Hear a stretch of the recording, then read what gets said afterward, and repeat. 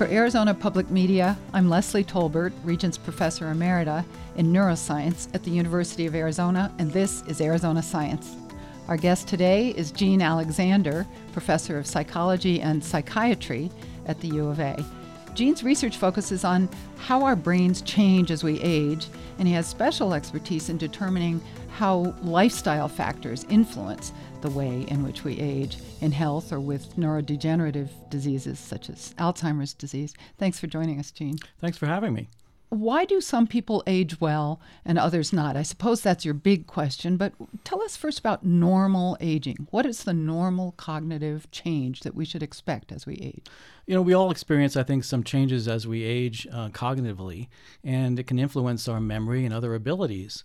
So these can be things like not feeling like we can't remember things quite as well as we used to, not doing things as quickly as we used to. And those kinds of abilities are really actually very subtle compared to the kinds of changes that might occur when you have a neurodegenerative disease like Alzheimer's disease. So what would happen in that case? Well, for Alzheimer's disease, we really see profound reductions in a person's ability for memory, for language, for visual, spatial, navigational skills, problem solving.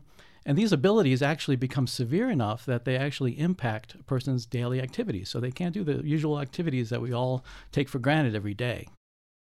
You use advanced technologies to image brains in different conditions in different individuals, and then you're trying to correlate changes in structure with particular functional changes. Can you tell us how you do this? Really, fundamentally, what we're interested in is looking at brain behavior relationships in the context of Alzheimer's disease and aging. And so we can measure cognition with different kinds of tests of memory and other abilities, but we also need to be able to measure brain. And to do that, we use neuroimaging techniques, magnetic resonance imaging like MRI scans, as well as positron emission tomography, which are PET scans of the brain. And what do each of those technologies give you? What kind of information do they give you? Yeah, together they tell you about the structure or volume of certain brain structures in the brain. They tell you about connectivity, the function. And actually, in recent years, we've been able to learn a lot about how the pathology of Alzheimer's disease is expressed in the brain, because we have PET scans that can tell us about this pathology, not only how much is there, but also potentially the distribution in the brain, where it occurs. And this is really valuable.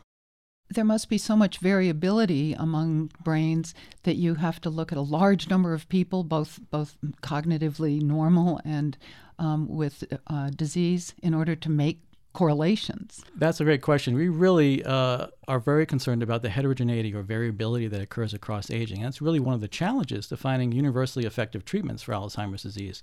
So we need to look at large numbers of people and be able to look at these scans and see how they vary and why some people do well and some don't. And that's really a critical question.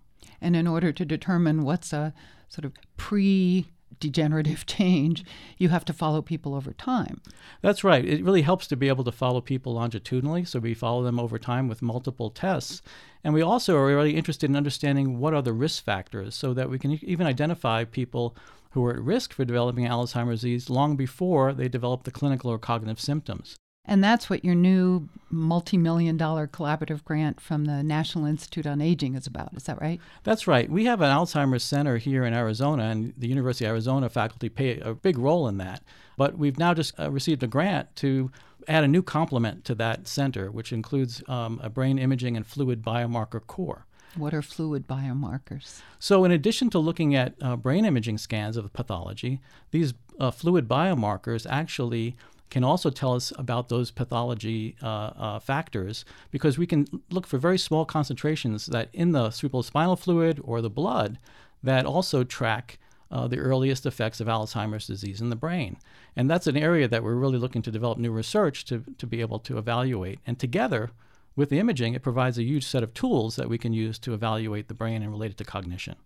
And you've told me that not only do you hope to be able to do predictive work with these markers, but also that you could follow patients who are being treated in various different ways and look for early responses that might help you personalizing treatment in the long run. That's right, because really the value of these tools that we have is to be ultimately to be able to evaluate effective treatments when they're developed down the road. And we really are looking for disease-modifying treatments that will help us to change the course of Alzheimer's disease. So people can either not develop it more slowly or prevent it. Well, I hope you get there very fast. Thank you very much, Jean. Thank you. You can hear this and all Arizona Science conversations at azpm.org/Arizona Science. I'm Leslie Tolbert.